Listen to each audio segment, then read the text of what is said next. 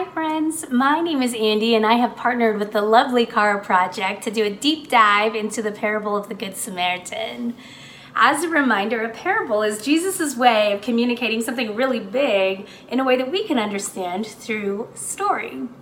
The parable of the Good Samaritan can be found in Luke 10, 25 through 37, and in this quick read, we see clear expectations to hold people in high value and with great love.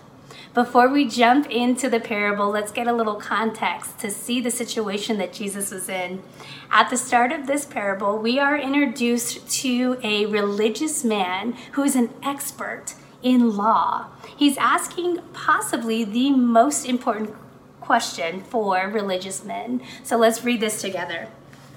It says, "An expert in the law stood up to test him, saying, 'Teacher, what must I do to inherit eternal life?'"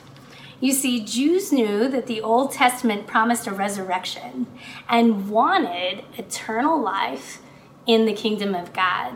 See, they had the expectation that they deserved eternal life for following all of the laws correctly.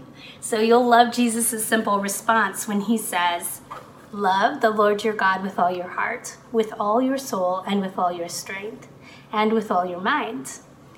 And love your neighbor as yourself." It just got a little bit harder for the religious leader when he hears that. So the expert continued his testing, asked, "And who is my neighbor?" In asking this, he's looking for justification for his actions and to support his views that include hints of legalism, self-righteousness, and racial prejudice. So Jesus takes this moment to jump into a story. He tells us about a man who's traveling a long and dangerous road, and along the way, he gets attacked by robbers who beat him, steal all of his stuff, and leave him there for dead. Two very religious men, a priest and a Levite, pass by at different times. Either one of these men could have been the hero of the story, but scriptures make it very clear to say that each of them passed by on the other side. He explained the actions of the first two men. The titles he used tell us that they're religious men, much like the man asking the question. You know, the dangerous thing about Jesus is that he doesn't pull any punches with us. He sees clearly our heart, and he's not afraid of our response when he calls us out on something that needs to change. So he placed the two men in this story to reveal the intentions of the man asking the question. So in verse 33, it says, "But a Samaritan on his way came up, and when he saw the man, he had compassion." But a Samaritan. You see, this is the twist that Jesus always has. He uses the example of a man, not only unlike the religious men, but completely opposite. A Samaritan was someone considered to be half-breeds, a race that was less than the people in the minds of the Jews. So the question, "Who is my neighbor?" came with the hope and expectation that a Samaritan was in the different category, a category that was certainly not my neighbor.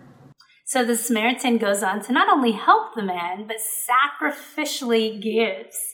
He wraps his wounds, he pours oil on him, hoping to heal. He gives of his animal to carry the man as he walks. He takes him to an inn, and he pays for all the expenses. The care and the sacrifice for this man goes on and on. Jesus asked the expert of the law, "Which of these three do you think proved to be a neighbor?" The response from the scholar was simple: the man who showed mercy on him. And then Jesus responded with an even simpler command: "Now go and do the same." Go is an action word that involves us and others. It's not only a personal heart check between us and God or a mind shift that needs to happen, but it requires both the embrace of the heart and a mind shift that involves loving people and an action step to go and sacrificially give to them. So the question, "Who is my neighbor?" came with the answer of a big charge for the religious men and a big ask for us still today.